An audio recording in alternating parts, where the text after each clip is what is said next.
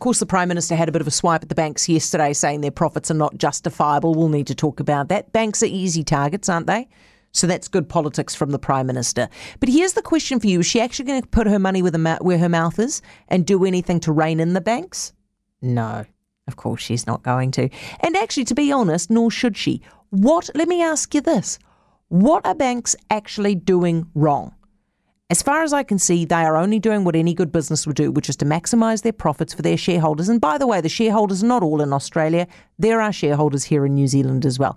And the thing is, the banks don't seem to be making what you could class as excessive profits.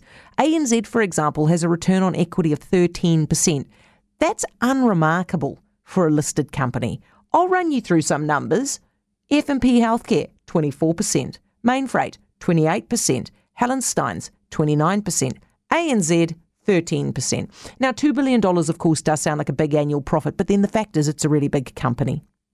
Logic doesn't have to stop the government, though, does it? It could, if it really wanted to. If Prime Minister Jacinda Ardern wanted to do what she says, she could actually, regulate banks to curb their profits or maybe tax them through something like a windfall tax like the Greens want.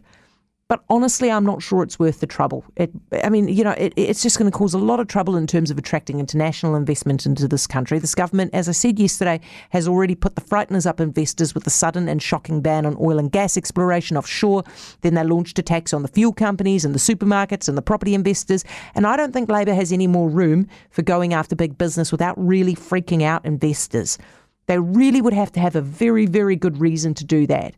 And banks just doing their job seemingly responsibly is not a good enough reason. And by the way, as for you, if you're upset with the banks, you're not held captive by the big four banks. If you don't like them and if you don't like the profits that they're generating, go to Kiwibank. That's why Kiwibank is there. But probably, I'd make a bet with you, probably just like the Prime Minister, easy to be angry, harder to do something.